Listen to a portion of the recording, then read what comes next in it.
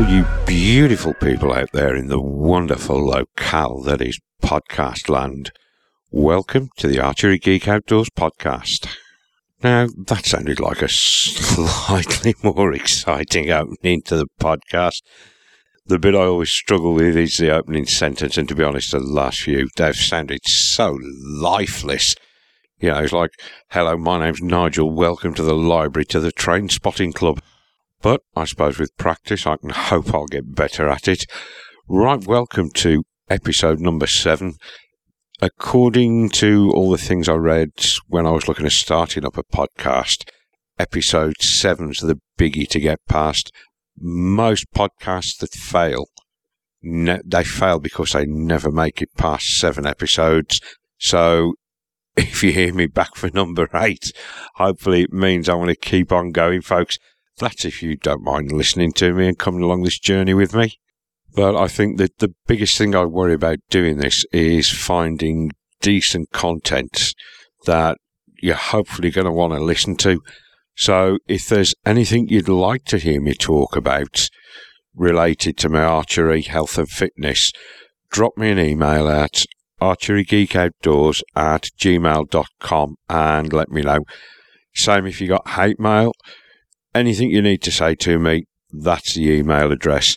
Just remember, folks, I'm by no means an expert in anything I talk about. I'm just an enthusiastic amateur waddling off on this journey into getting deeper into my archery and looking to get fit and healthy. So there's episode 7. I've looked at the kit I used before. I'm going to go more in depth on my arrows.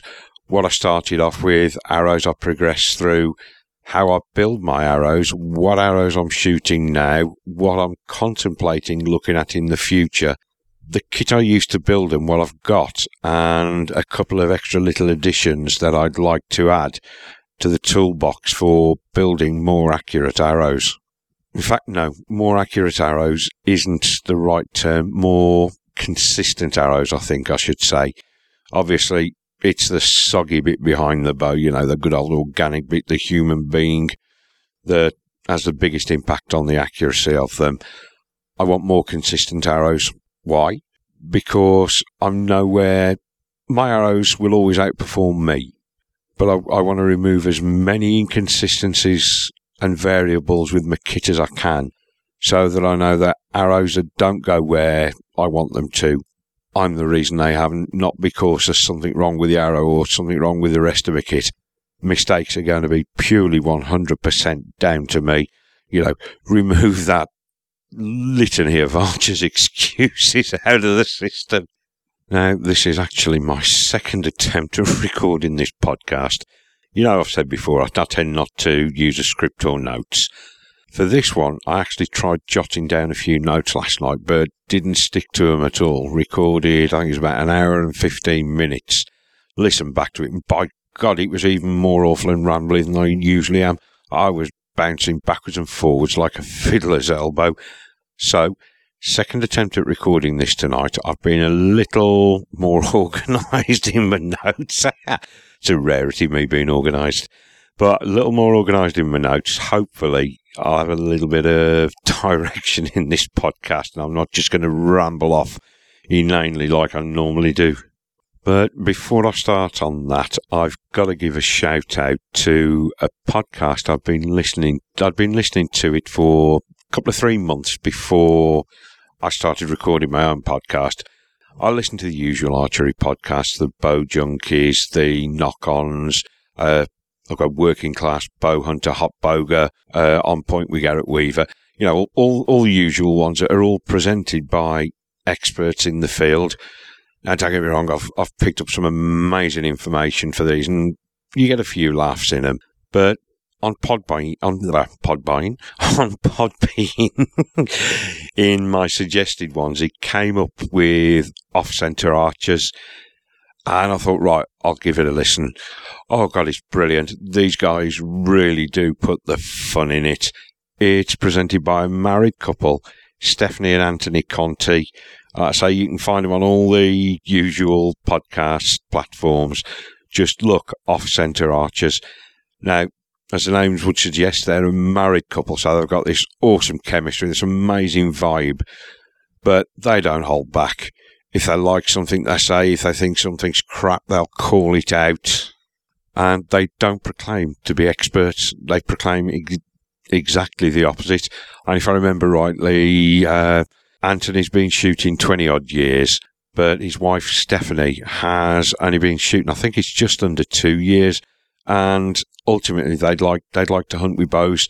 They're not fans of the way animals are factory farmed, so they'd like to harvest their own meat. But they're doing some target, some 3D, all along this journey of wanting to go after their own meat. And it really is worth a listen.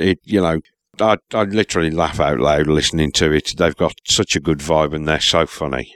Well, I've got to give them a shout out because, as I've said before, apart from one post on Instagram, when I released the last episode, the only place I advertise it is on Twitter. I'll do that via Anchor. Just hit the link, post it on Twitter, and last episode, I put the link on Twitter, and within 2 minutes, it had been retweeted by the off-centre archers. So I just threw a little comment and they thank you so much for the retweet. I really appreciate it. And they came back saying, look, anything to help out with the archery community. And these guys have got so much love for the archery community and they'll do anything to help it. So give them a listen, guys, at Off-Centre Archers.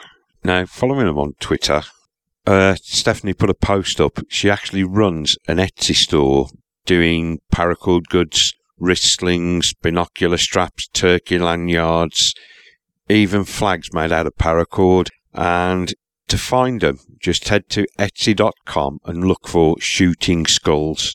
That's all one word, Shooting Skulls on Etsy. So I had a look, scrolling down, and I'd been thinking about buying some paracord. I'd been on YouTube again watching how to make them and having a go at making my own wrist sling. But most of them you see are just the standard good old Cobra knot. And scrolling down through these things, so many different styles of knots in them that make them look different. I mean, just in the first page, we've got cascading ladders, sanctified covenant, avatar, snake knot, jawbone, stitched fishtail, and then I saw one that just blew me away. It's the Solomon's Dragon, but they also do one with little skull beads woven into it. Looked at it, and it's in grey, black, flow green with skulls. As I've said, my Bear Kuma is the iron colour, which is a dark grey, black grip, black limb pockets, black cams with a flow green string, and my veins and wraps on my arrows are flow green. And I looked at this, and I'm dribbling like Homer Simpson again. It's £14, 15p. Now, if you look at a standard Cobra knot, bow sling, wrist sling, they're a tenner. So I'm thinking, this is an absolute bargain. So I dropped them a message on Twitter. This is Sunday night. I'm not expecting anything back saying, do you ship to the UK? 3 minutes later, I've got a reply, yep, of course we ship to the UK. So today I've ordered my wrist sling. I'll let you know when it gets to me. Obviously, things are a bit slow at the moment with all the COVID. I think the postal services from the States are all right.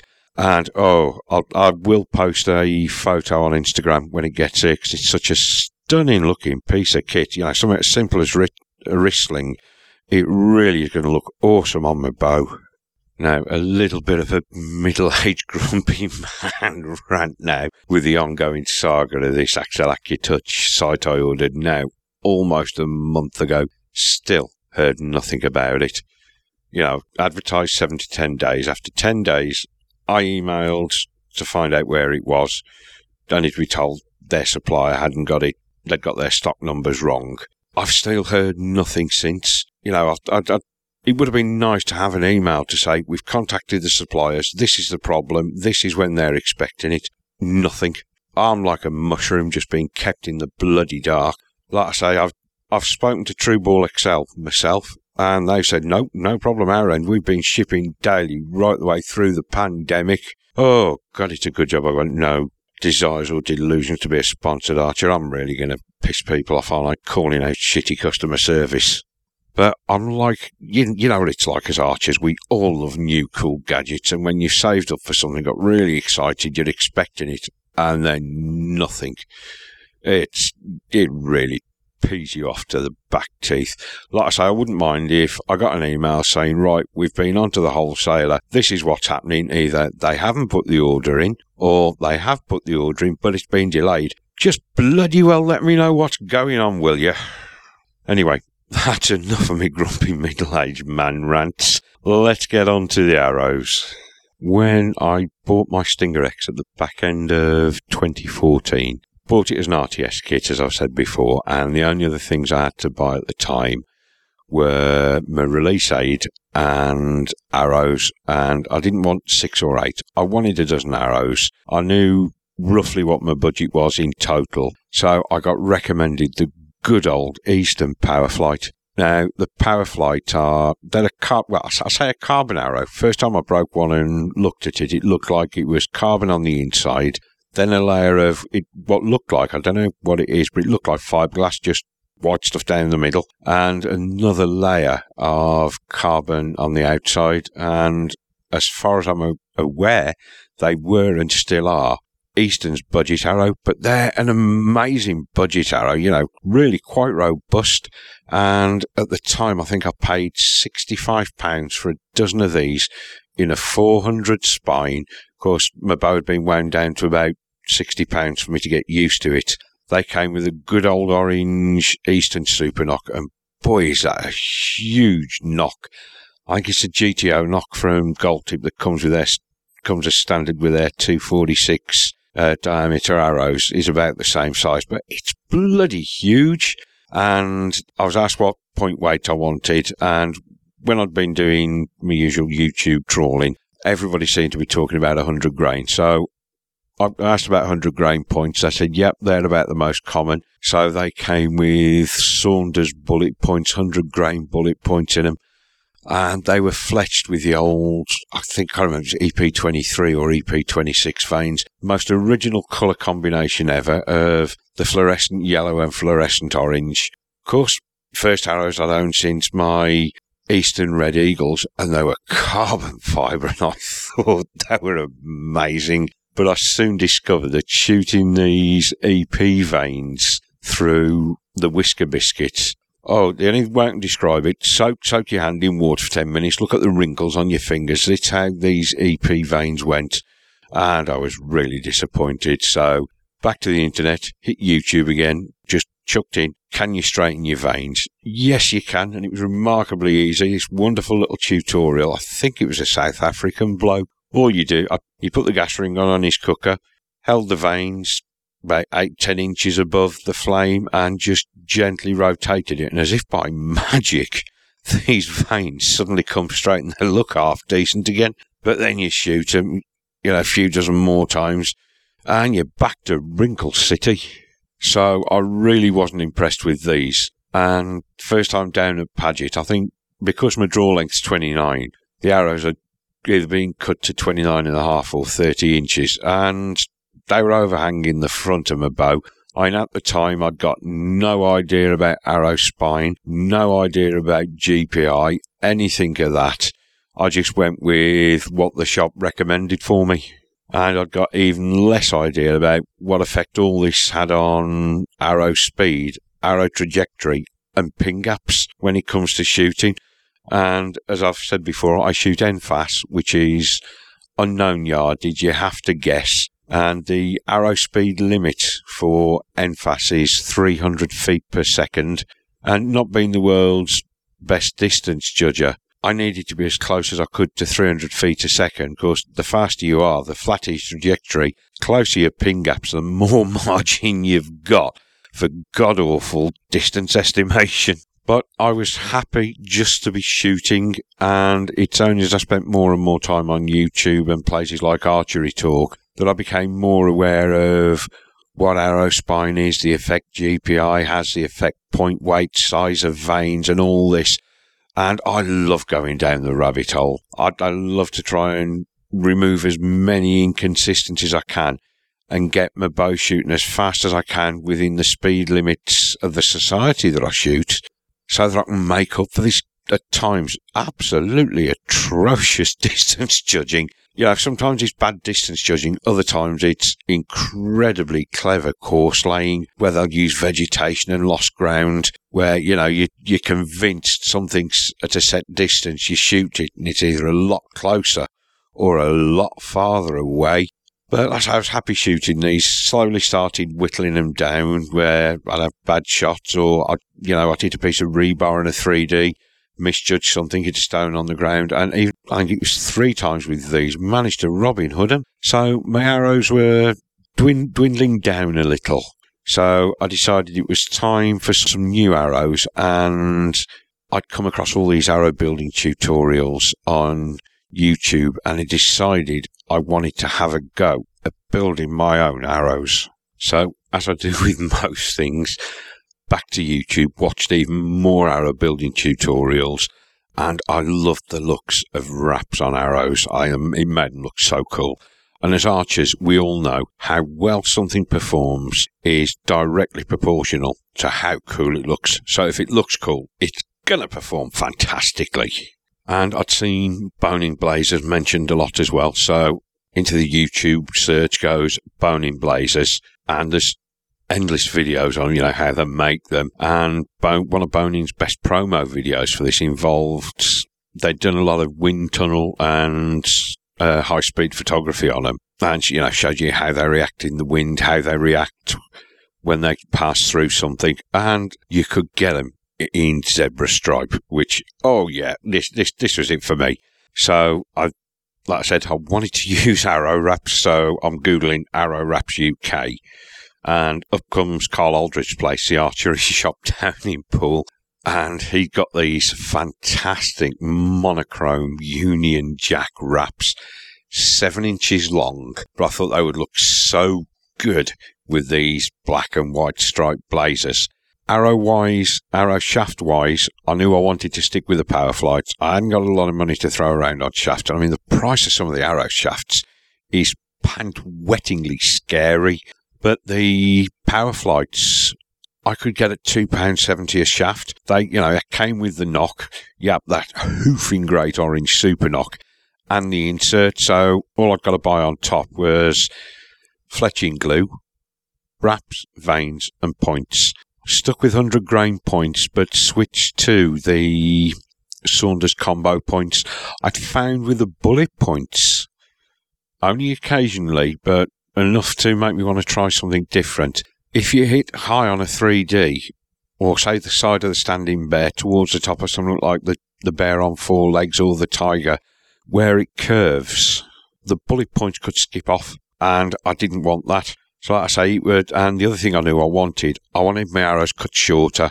We'd measured at the club when I was at full draw to get the front of the shafts where I wanted. I could go, we reckon 27.25 from throat and knock to front of the actual carbon would be, I'd still have a good couple of 3 inches in front of my Whisker Biscuit. Went with the 400s again, so off I went back to the place I bought my first arrows from, and I had a dozen 400 spine Powerflight shafts. Like I say, they came with these chunky great orange super knocks and the 100 grain point. I had them cut 27.25. I say from throat to knock to front of carbon. Then jumped on to the archery shop's website, ordered these black and white Union Jack wraps, the zebra striped blazers. And in the suggested thing, it came up with 3D super knocks. And I'm thinking, ooh, I'm shooting super knocks. These are 3D super knocks. It sounds cooler than super knock. And I'm shooting 3D archery, so this must be what I need. And I could get them in white, so the back end of the arrow would be beautifully colour coordinated. And it's all about the colour coordination, isn't it, folks? Now, I'd up to it as well. I needed a fletching jig. And I'd been looking at the boning jigs, the standard style with the clamp on top. And then up on YouTube came this Helix Tower fletching jig by Boning. If you don't know it, it's basically three legs of a base with an arm above each. You can put all three vanes on at the same time. And the standard ones that come with the basic Helix Tower are designed for up to a 2.25 inch vane, not feathers, which, it was designed for putting on blazers. And Bonin reckon through all their research, the best combination, which until I watched these, I'd never come across offsets and helicals. I thought vanes just went on straight. The best compromise between drag and speed is a 3-degree right helical. And lo and behold, this wonderfully cool-looking jig puts your vanes on at a 3-degree right helical. So I ordered the Helix Tower fletching jig as well, and a tube of Fletch Type Platinum. Now, this may sound like I'm a bit of a Bonin fanboy, and yes, I am. Why? Purely because they've worked for me. Like I say, the EP26s I was seriously unimpressed with. The Bonings blew my mind. They could go through anything. They didn't crimp, and they stuck like shit to a blanket onto these wraps with this Fletch Type Platinum. So much so that if I had a vane come off, the vane didn't separate from the wrap as it passed through a target. The wrap used to pull off the shaft, so I'd find the vane with a section of the wrap still attached to it. I've tried other glues and I can't fault them, but I'm just really, really comfortable with the Fletch Type Platinum, particularly because it's a slow cure, and I'm no chemist, I'm no material scientist. I don't know if it's true or whether it's just more internet-based bullshit, but things like the Archery Talk forums, the general consensus seems to be that a slow cure is less brittle than a cyanoacrylate, something like a super glue that cures in seconds. So I went with a Fletch Type Platinum. So I go and buy my shafts, get them cut at the shop. Now, this is something that it grinds my gears a little bit. I've seen a couple of shops that if you want your arrows cutting, well, a couple in the UK, if you want your arrows cutting, they charge you extra. The shops I've used have never charged me anything for cutting my arrows, but I've had friends bought from elsewhere, and they've ended up using Dremels to cut them. I said, why didn't you get the shop to cut them? Well, they charge extra for it. Come on, guys, don't be tight arses. If you're selling somebody arrow shafts, at least cut them for them. They're giving you the business. Don't charge them extra for, 30 seconds a shaft. Anyway, got my shafts. All my stuff arrived. The rest of the stuff arrived. My things right through the post. Bloody hell. Can't even string a sentence together now. All my goodies arrived through the post, and I sat down to build my arrows. Like I say, I'd actually got my laptop in front of me, watching it. I can't remember whose tutorial it was, and went through it step by step. Then I knew nothing about squaring the ends of the shaft, so I'd got my mouse mat out, pinching my daughter's nail varnish remover. Of course, everybody said you need to clean the back of the shaft before you put your wraps on. I got my mouse mat out, ready to roll them on. I had a whale of a time building these arrows, and I absolutely loved using the Helix Tower fletching jig, 3 vanes on at once. It seemed to be done in no time.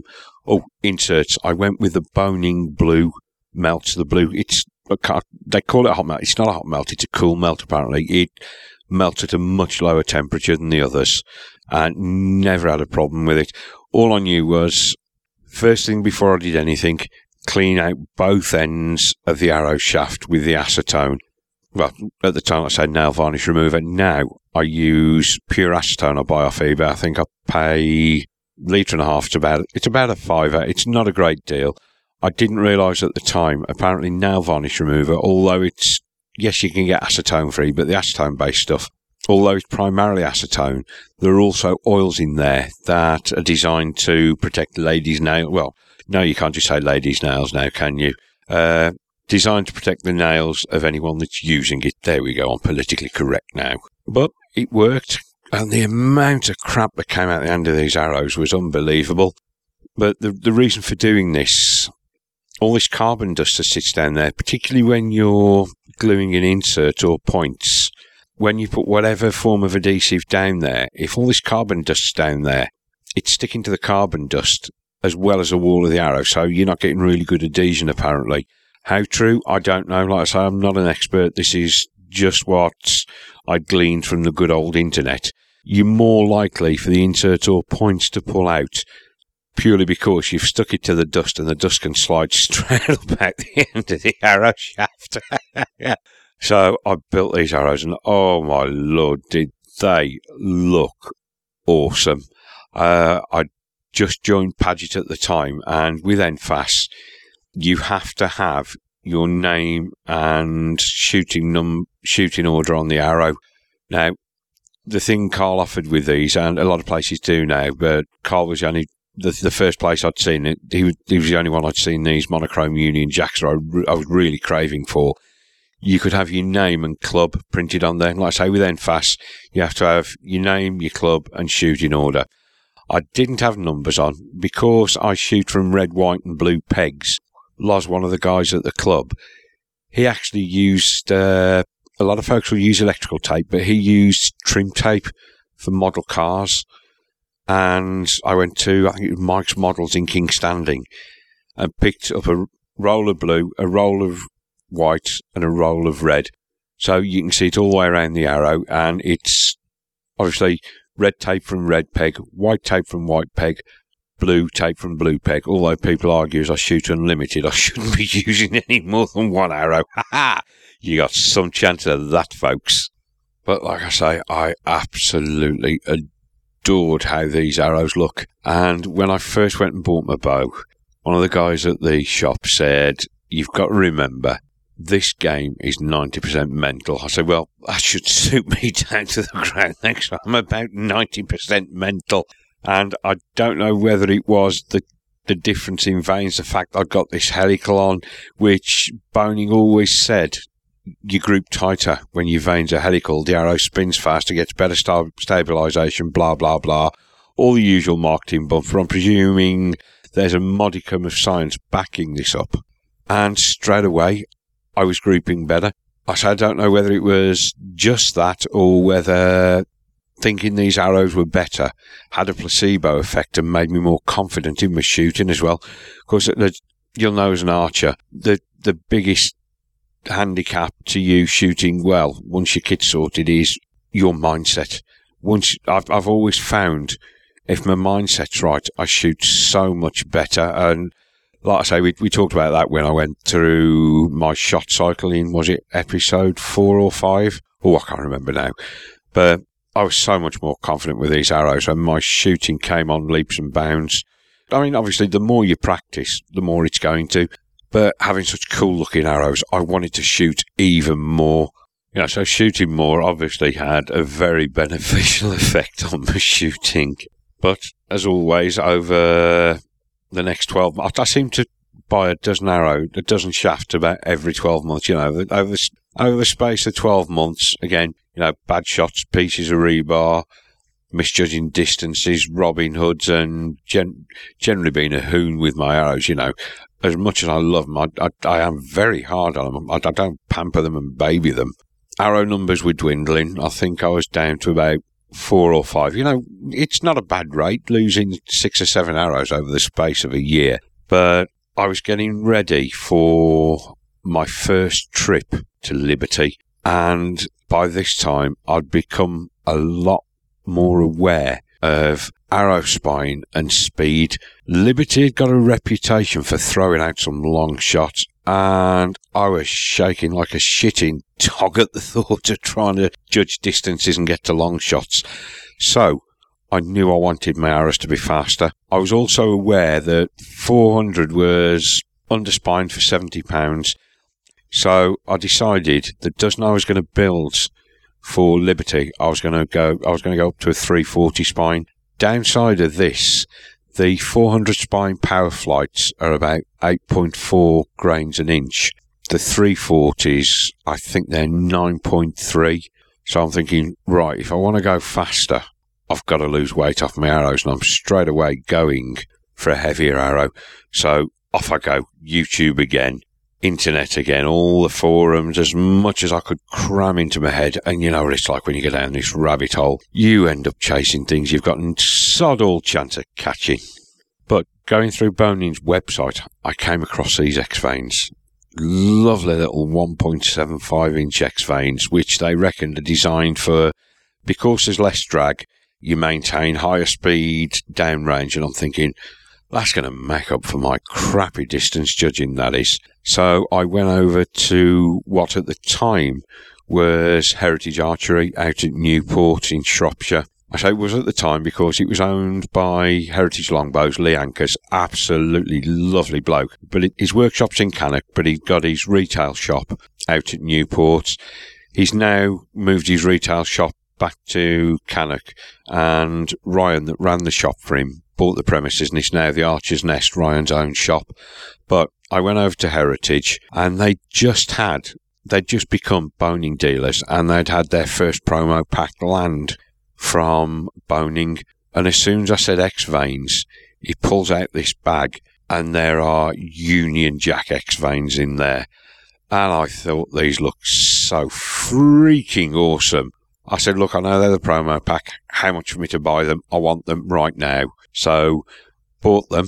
Back to the original shop I bought my bow from for these 340 spine power flights, but this time I hadn't cut.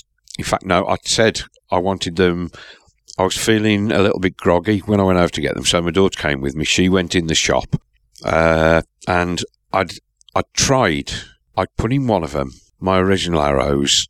I dropped in a Microlite Super Knock because I was after saving weight, and these things were only about 7 grains of Microlite Super Knocks. So I'm thinking, yep, I'll go with those. Much smaller version of the Super Knock. I said, tell them I want them cut in the same size as those. She comes out and said, he said he can't because you've got the wrong knock fitted. I said, no, it's not the wrong knock. It's just a different knock than the one Eastern supply. So I said, nip back in, tell the moron behind the counter that if you can't figure it out, just measure carbon to carbon and cut the carbon to carbon. Turns out carbon to carbon was 27 inches. Straight back onto the archery shop site, looking for wraps again. Ordered the standard Union Jack in red, white and blue, and some red Microlite Super Knocks. Now, with the Microlite Super Knocks, the standard Super Knocks and 3D Super Knocks are a solid colour. The red are like a crystal, transparent. And I found when you shoot these in the woods, if you catch the sun as it hits the target, it's like having a lighted knock. Sunlight hits it, and the knock actually glows. It's like having a nocturnal on the back of your arrow. And having watched more and more arrow build tutorials, I'd also learned about the joys of squaring the back and the front of your shaft before you fit your components, all related to concentricity of fit. And there's actually a study being done. It was by some Australian archers. If you Google component concentricity or arrow shaft straightness and its effect on performance, these archers actually did a study using various straightness of shaft, and they found that, yes, straightness of shaft makes a difference, but the other thing that makes just as big a difference is how concentric your components are in the shaft, particularly knock fit. And these actually found that the best performing knocks for concentricity were these little Microlite Super Knocks. So when I ordered my wraps and Microlite Super Knocks from Carl, because he hadn't got the Microlite Super Knocks in at the time, I phoned up, said, have you got them? He said, no, hang on the phone 2 minutes. Jumped on JVD's website, said, JVD have got them. I can have them to you in less than a week. I said, fantastic. So I ordered those and my wraps. And instead of running the standard Eastern insert and 100 grain screw-in point, in this quest for weight saving, see, that was the other thing about the X-Veins as well. Lighter, more speed. It's a Top Gear moment. Speed, power. All that malarkey. I decided instead of this 20-odd grain insert and 100 grain point, I just went straight down to a 40 grain CB target point. No insert, just glue straight in the front end. I'm thinking, right, I've saved myself 40-odd grains there. That's going to be worth some speed. Lightened up on the knock, lightened up on the veins. And for the wraps, instead of going 7-inch, I went down to 4 inches. I was trying to save every grain I could to build up the speed. Like I say, I'd learned about arrow concentricity, and Carl was selling the G5 arrow squaring device, which is the one that everybody was raving about on YouTube. So I bought that as well. So I sit down to build my arrows when I've got everything there. only this time I had the extra step of squaring the front and the back of the arrow. Run your silver Sharpie around it, put it on the squaring device, rotate it, give it a few spins. If you can still see bits of Sharpie, you've got a low spot, so keep going until all the Sharpie's gone. And all these are, looking back, they didn't look as good as the black and white ones with the blazers, but as far as I was concerned, less drag meant more speed downrange, make up for poor distance judging.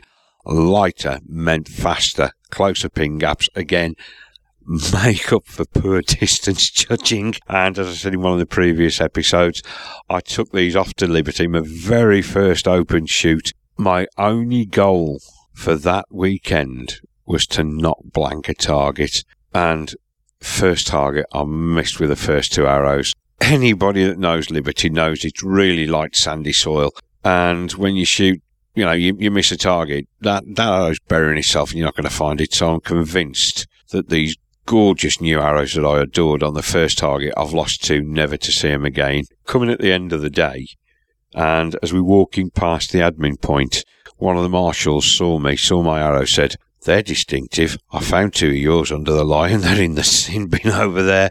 And oh, was I so glad to see these. I mean, we actually chronoed the bow with these, my Stinger X, and I'd gone from 270s with my original black and white arrows. No, sorry, original arrows were, the original 400 spine were in the 270s. First lot I built with the blazers were in the 280s.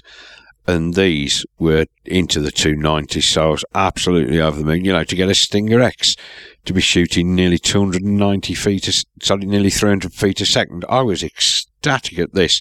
I'd never actually weighed my arrows either, and it's only recently I've bought a set of grain scales. But oh yeah, love these arrows. Anyway, again, over the next 12 months, arrow numbers dwindled. Yeah, I know, folks, this is getting a little boring, but don't worry, we are going somewhere with this.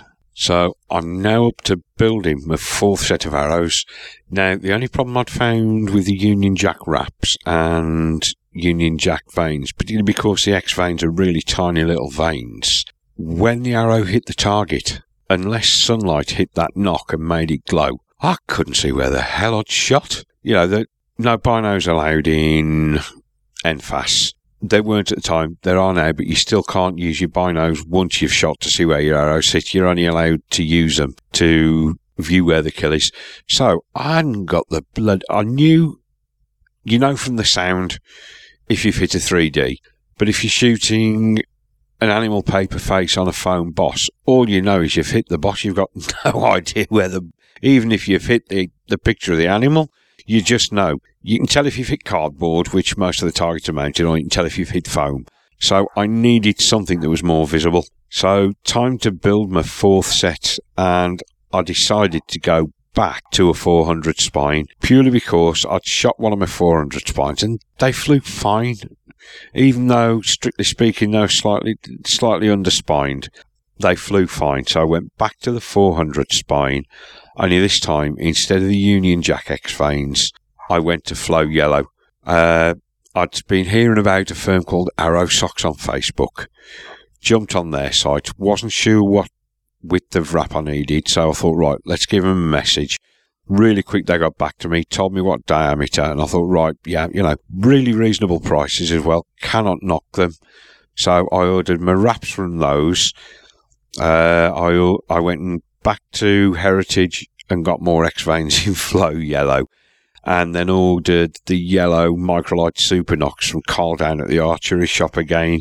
This set, the only difference between that set and the previous was, like I say, Flow Yellow, again, 80 grain CB target points, and absolutely loved shooting them. Still kind of missing the cool look of the blazers, though, I've got to admit.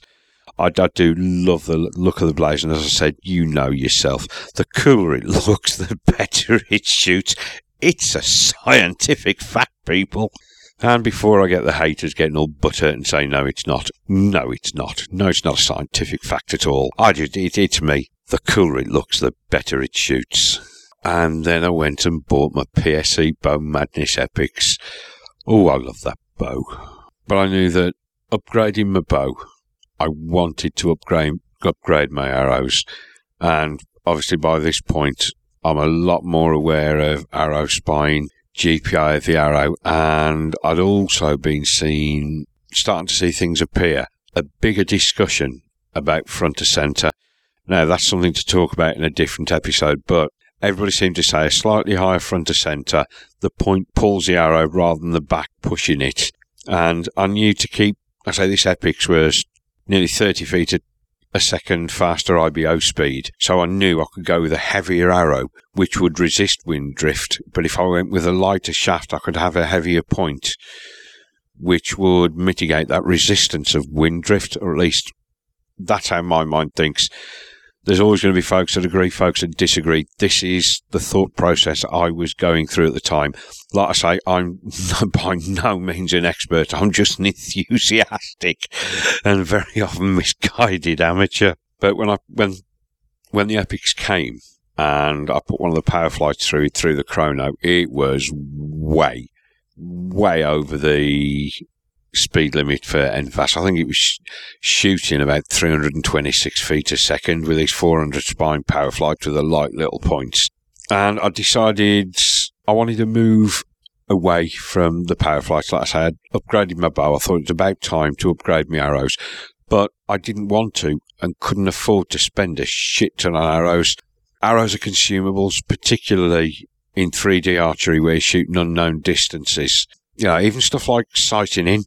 I made the mistake of sighting one of these gold tips in on a very narrow 3D target, moved my sight too much, skipped it and lost it the first time I shot it. So I'd seen all the videos that Tim Gillingham does from the ATA on gold tip, and I knew that we'd worked out I needed to be somewhere around the 415, 420 grain mark of total arrow weight to get the Epix to shoot around the 300 feet a second mark. I knew I wanted a light, stiff shaft. Choff said that's what she said, with a slightly heavier point. So, trawling through gold tip sights, ultralight Entradas. They're on a 300 spine. They're only 8.8 grains per inch. Boning's insert is, if I remember right, I think it's somewhere around, so between 8 and 11 grains, I think, where his Eastern insert's 20 odd grains. So I could shoot 125 grain points. And I knew I didn't want to shoot the standard pushing knocks. I wanted to shoot a unibushing purely because, if you shoot compound, everybody says don't shoot groups, particularly 20 yards, you're going to break arrows. But every now and again, we need to just stroke our ego and shoot those groups purely so we can see arrows stacked one on top of another. And having watched all these what do they call it? The Gold Tip Arrow University, the series Tim Gillingham presents. Really, really fascinating. You can learn so much from it. I mean, this guy takes technicalities to the next level. But I was hoovering up all this information, and they were generally talking about putting unibushings in. Give the back of your arrow some protection. So if you hit the back of it with another arrow, it's not going to... The unibushing will help that arrow glance off. So I ordered the unibushings. They took a G-Knock, a large groove G-Knock, and I'd been watching Cam Haynes videos, and his arrows with the fluorescent yellow wraps and blazers looked so cool. So I thought, right, I want to try blazers. I'm also going to try X-Veins, because I was convinced that these X-Veins gave less drag, so they'd give me more speed downrange. So I ordered a dozen shafts. I ordered some fluorescent yellow wraps. I'd got a load of my fluorescent yellow X-Veins because I tended to buy packs of 100. Purely so, if I rip them off, I haven't got to wait to order some to refletch. And I bought just a dozen fluorescent yellow blazers. I thought, right, they came, did the usual arrow build process, minus fitting the wraps because I wanted to experiment with vein configurations. So I did a couple of arrows with the 3-degree helical blazers. By this time I'd bought a D-cut neck P Nexus fletching jig to do my daughter's arrows with feathers. So I used that to put blazers on straight, and I did the same with the X-Veins. Helicaled a couple of arrows, straight fletched, and then I also did a 4-fletch straight fletch. And to be honest, like I said, I'm not that brilliant an archer. Out to out to 60 yards, because we can get 60 yards diagonally across the practice field. I couldn't see any difference. I was getting a smatter of them high, a smatter of them low. It wasn't all of one vane configuration was shooting in one place and all of another vane configuration was shooting in the other. They were pretty well mixed up. So I thought, sod it, back to that. What looks coolest performs best. Straight back to the 3 blazers on a 3-degree right helical with these fluorescent yellow wraps. And they look beautiful. And I was so impressed with the way they shot. Now, because these are an ultralight shaft, they're not touted, although Gold Tip, their tagline at the time was the toughest arrow you'll ever shoot, and I wanted a tough arrow. Never thought that ultralight, these aren't going to be as strong. A 2 spines stiffer than the 400 Powerflight and only half a grain an inch heavier. When common sense kicked in, I thought, oh crap, these are going to be fragile, despite all the test we'd seen Tim Gillingham do at the ATA on YouTube, the torture tests. But I was so surprised, considering they're a lightweight shaft, they actually proved to be tougher than the Powerflights. And a couple of other guys at the club site were shooting Gold Tip as well, and we always talked about the Gold Tippy goodness. Yes, you hit a stone, you hit a piece of rebar, you'd break them. But they just seemed so much more resilient than the Powerflights.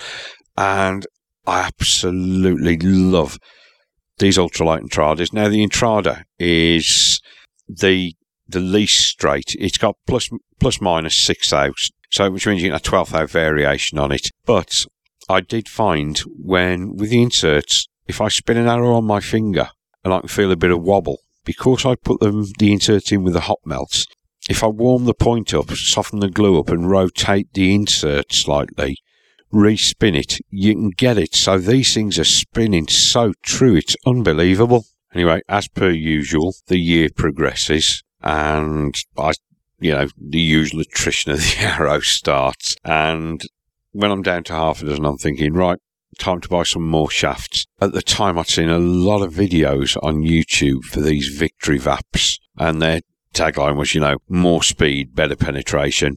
Typical bloke, speed and penetration, up go the ears, and I'm looking. And these things are micro diameter, a 0.166 internal diameter compared to a 0.245 on the Gold Tips. And they're shooting outserts which make them easier to pull out of 3D targets as well. And then I see the VAP TKOs. And these have got this cross weave of carbon on the outside. And they're spine aligned. I'm hearing spine aligned. I'm looking and everybody's suddenly talking about spine aligning your arrows. You can do it not tuning a bare shaft. I didn't know this at the time. So all this coolness and this seriously sexy looking weave on the outside, I decide I'm going to try some. Now, these will be the most expensive arrow shafts that I've bought, and spoke to Lale down at Silver Archery in London about them, and he could do me such an amazing deal on them. So went on the spine charts, and in order to keep the arrow weight I needed, I couldn't shoot a 300 spine. I'd have to shoot a 350. Looked at the spine weight calculator on Victory, figured out if I cut the shaft down to 26 3/4, I could just scrape into a 350. So on the Thursday afternoon, I pulled the trigger and ordered these VAP TKOs. I knew that Silver Archery was closed at the time I'd ordered them, but next thing I know, I get a message from Lale. He'd seen my order, gone back to the shop, cut and squared my arrow shafts. I'd never come across a shop in this country. Like I said, some shops will charge you extra to cut them, including the price. Lale cut them and squared them and got them out to the post office on the Thursday afternoon so I could have them for the weekend. This I was just blown away at. It is a guy I'd spoken to about twice, and he does this for me. And this is why I will always support Lale's shop. Yes, I buy things from other places, but if it's something Lale does, I'll go to Lale. Purely because his customer service is so... It's American levels of customer service. It really is. He genuinely does offer American levels of customer service in the UK, and he doesn't charge you extra for it. So massive props to Lale down at Silver Archery. So it's then back onto Arrow Socks to order the right size wraps for these micro diameter arrows. And again, I decided to experiment with X-Vane and Blazer. Same results, no difference. So back to the Blazer, of course, they just look cooler. Now, these TKOs come with an outsert, and everything I'd read and watched about outserts said you needed an arrow spinner. And to be honest, having just spent this money on these TKOs, I was too tight to buy an arrow spinner. And talking to one of the guys at the club, Loz is an engineering genius. He's got the most amazing man cave. I take the pee out of him and tell him that talent is just one workshop accident away from being a supervillain. But I'd seen these arrow spinners built on YouTube, and they were using these Bones Reds bearings. Not far from me is a skateboard shop, so I tootled off over there, bought these bearings, said to Loz, anything you can do for me, please? He said, give me a week. And he comes back and he's built this most amazing arrow spinner for me. I mean, it's machined aluminium ends. When he gave it me, I was like, that was the Homer Simpson, jaw on the floor, dribbling uncontrollably again.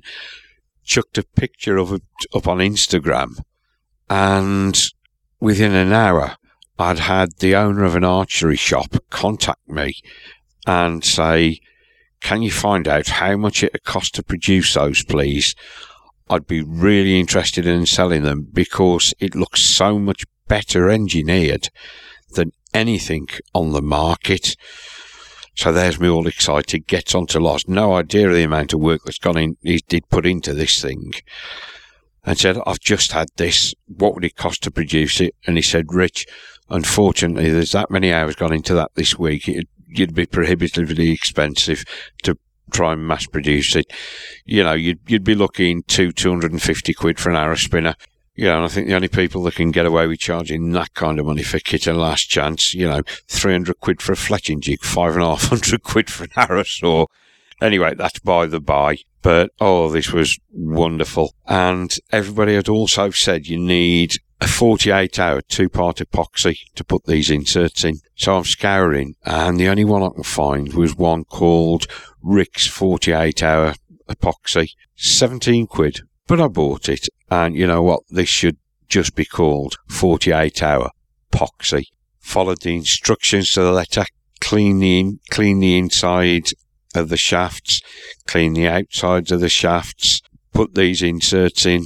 I'd actually left them to cure for a week before I shot the arrows. First round with them, and 3 of them get left inside the 3Ds. I'm really not impressed. So, phones Lale, said, right, I need to order some more inserts. He said, what's happened? I told him. He said, take no notice of that. Victory have got this new glue out shock adhesive. It's black.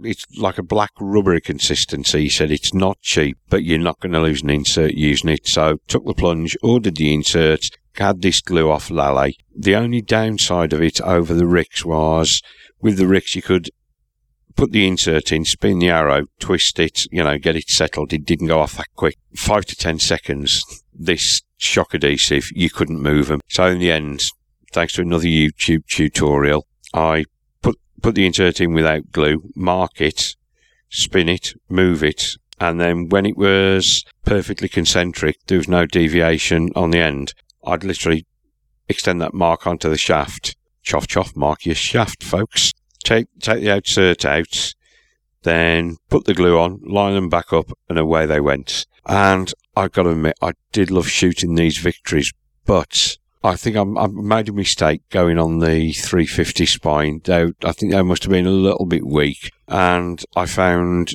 in 6 months, I'd snapped. No, sorry, one I lost.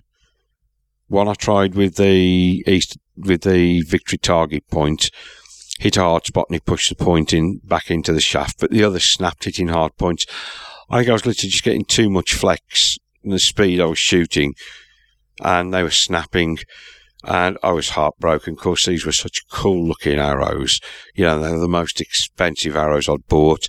I'd gone I'd gone with them because Victory touted them as being mega, mega tough. I mean, there's a video online of one of the guys at Victory putting one of these arrow shafts between two chairs, standing on it, getting off. The shaft doesn't snap. And when they check the straightness, it's retained its straightness. You know, that's one of the reasons I bought these. Maybe it would have been different if I'd bought the 300 spines. I may still try some standard VAPs in 300 spine because I did like shooting the micro diameter. But I'm now back with the current set of arrows, back to the Gold Tip Ultralight Entradas. Only thing different is I've gone to 8-pin knock at the back purely because a friend let me try a hinge release. I was only trying it at 5 yards and I managed to drive an arrow straight through a knock, straight down the pin bushing, and blew the back of the arrow wide apart. The uni bushing, it peeled this uni bushing apart. I'm shooting 125 grain top hat points. I think it's a 3D Apex combo. These points are amazing. Nothing wrong with Saunders points, but Saunders points have got what looks like a black Japanning on them. If you shoot in the rain, you don't wipe them, they go rusty. I'm presuming these top hat points are stainless steel. You can put them away wet and nothing. And again, they look cool. The Saunders points I always found they'd work themselves loose. Apparently, if you put a bit of bowstring wax on, it doesn't. The top hat points come with a little rubber O-ring on the back, and I've yet to have one come loose. In the thousands of shots I've shot with them, never had one come loose. And so the only other thing I've changed is I'm now shooting fluorescent green wraps and veins to match the wonderful Archery Shack strings on my bow. So I've got the boning knock pins in the back end now and boning smooth release HD knocks. That's where I'm at now. Like I say, I'm after ultimate consistency in my arrows. I've now bought a grain scale. Bought it from Ryan at Heritage. It's the one you see in an awful lot of arrow building videos. What was it, 15 quid? You know, I'm not going to sniff at 15 quid for something that helps me get more and more consistency. So before I recorded this, I decided to weigh the components I have used just to see what kind of variation we get. Started off with my blazers. They advertise them at around 6.5 grains each, so I weighed 12. 3 came in at 6.2 grains, 8 at 6.4 grains, and 1 at 6.6 grains. 0.4 of a grain variation over those is nothing. I mean, considering these are mass-produced, you know, you really can't sniff at that. X-Veins, I weighed a dozen of those, and they were all either 4.2 or 4.4 grains. Boning Smooth Release HD knocks, again, weighed a dozen. 4 were 4.6 grains, 7 were 4.8 grains, and 1 was 5 grains. Again, 0.4 of a grain, this is nothing. You think these are mass-produced, these boning knocks. It's not like I'm spending a fortune on biter. These are just mass-produced knocks and 0.4 of a grain. I couldn't weigh the gold tip inserts, unfortunately. I've got no spares. All mine are in the arrows, and it'd be pointless taking one out because they've got glue on. It wouldn't be a fair test. The gold tip pin bushings, weighed a dozen of those, all 11.6 or 11.8 grains. Absolutely awesome tolerances. Then these Top Hat Apex 3D combo points. I have the 125 grain points. 10 of them were 125.4 grains and 1 was 125. You know, I really can't moan at that. And out of interest, while I was at it, I weighed my old 340 power flights with the CB points and the X-Veins, because I've still got 3 of them left. They only weighed in at 367 grains. The arrows I'm shooting now are 423 grains. You know, there's a massive difference, and these are shooting faster than the 367s without the stinger. Now, there's another piece of kit I intend to get for myself. As you can see, I do tend to obsess a bit about my kit. Can be an understatement at times. I'm sure my other half would agree with that. I want to start cutting my own arrows. I mean, with my gold tips, with my power flights, I just had them all cut from one end. Then watching the good old Tim Gillingham videos, they cut them from both ends, straight this bit of the arrows, always in the middle. And the gold tip ultralight Entradas come at standard at 32 inches, the 300 spine. I have mine cut 27 carbon to carbon, so I have 2 inches taken off the back and 3 inches taken off the front. God, that sounds braggy, doesn't it? There aren't 5 inches taken off my shaft, and it's still more than adequate. I'd looked at the arrow saws. I had thought about getting the D-Cut Pro saw, 120 odd quid, I think. Then I saw the T-Bird modular arrow saw. What really appeals to me about this is it can break down to be stored in a little box. There's a much better guard on the blade than on the D-Cut. You can have it with a dust extraction unit, but they've also included a hole in the guard to work as an arrow squarer, because I found when I had a little play, although Lally had squared the TKOs for me, I just wanted to see how they went on the G5 arrow squaring device. And because they're such a small diameter, when you put it against the squaring face, only half the shaft actually touches the face. Now, this T-Bird modular arrow saw, there's a cutout in the guard. It comes with, as well as the tailstock and the cutting blade, you've got 2 arrow spinners that clip onto it. And to use this squaring device, just switch the saw on, pop your arrow shaft on these spinners and very gently touch it against the blade, the cutting blade. And because the cutting blade's abrasive all the way across the surface of the blade, you've got an instant arrow squaring device, which I think is brilliant. And it's that good an idea, the good old Last Chance have included it on their 550 quid Revolution arrow saw. The other thing the T-Bird arrow saw comes with is it's got a deburring tool as well. Now, if you shoot aluminium arrows, you always deburr the inside of an aluminium shaft when it's cut anyway, but I'm seeing more and more folks talking about just very lightly rotating it just to take any burrs off the inside. And to be honest, it's not a great deal more than the D-Cut. So this is one of the next things on the wish list to buy. I've got stabilizers on there I want to buy as well, but I really, people say, oh, is it worth it for if you're only doing a dozen arrows a year? To me, yes, it gives me more control of my arrow build.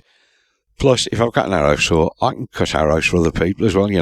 If they buy from a shop that wants to charge them extra for cutting an arrow, or they want to experiment with different arrow lengths, I'll gladly cut arrows for them. So that's where I'm heading to next. I say I probably am going to try some Victory arrows. I'd also like to try some of the 204 internal diameter. I think it's the Rampage from Black Eagle I'm looking at, but again, they're a lot more expensive than these gold tip ultralight Entradas. Ultralight Entradas, they come as standard with a good old GTO knock. They come with their inserts, and I paid 75 quid for a dozen shafts. £70 a week for arrows. I'm really not going to moan at that. I would like to experiment, but these things shoot so damn well for me that I'm a little bit loath to spend money. If it ain't broke, don't fix it. But then again, there's the coolness factor in new kit, isn't there? And as archers, we all love the coolness factor in new kit. Right, I think I've waffled on quite long enough, folks. Thank you so much for sticking with me if you've managed to make it this far. Hopefully, I will get an episode 8 recorded and uploaded, and apparently if I make an episode 8, that bodes well for the rest of it. Like I say, I just worry about getting informative, entertaining content out for you guys. But thank you so much for listening. It's been a pleasure. Look forward to you joining me next time. Stay safe, folks. Bye-bye.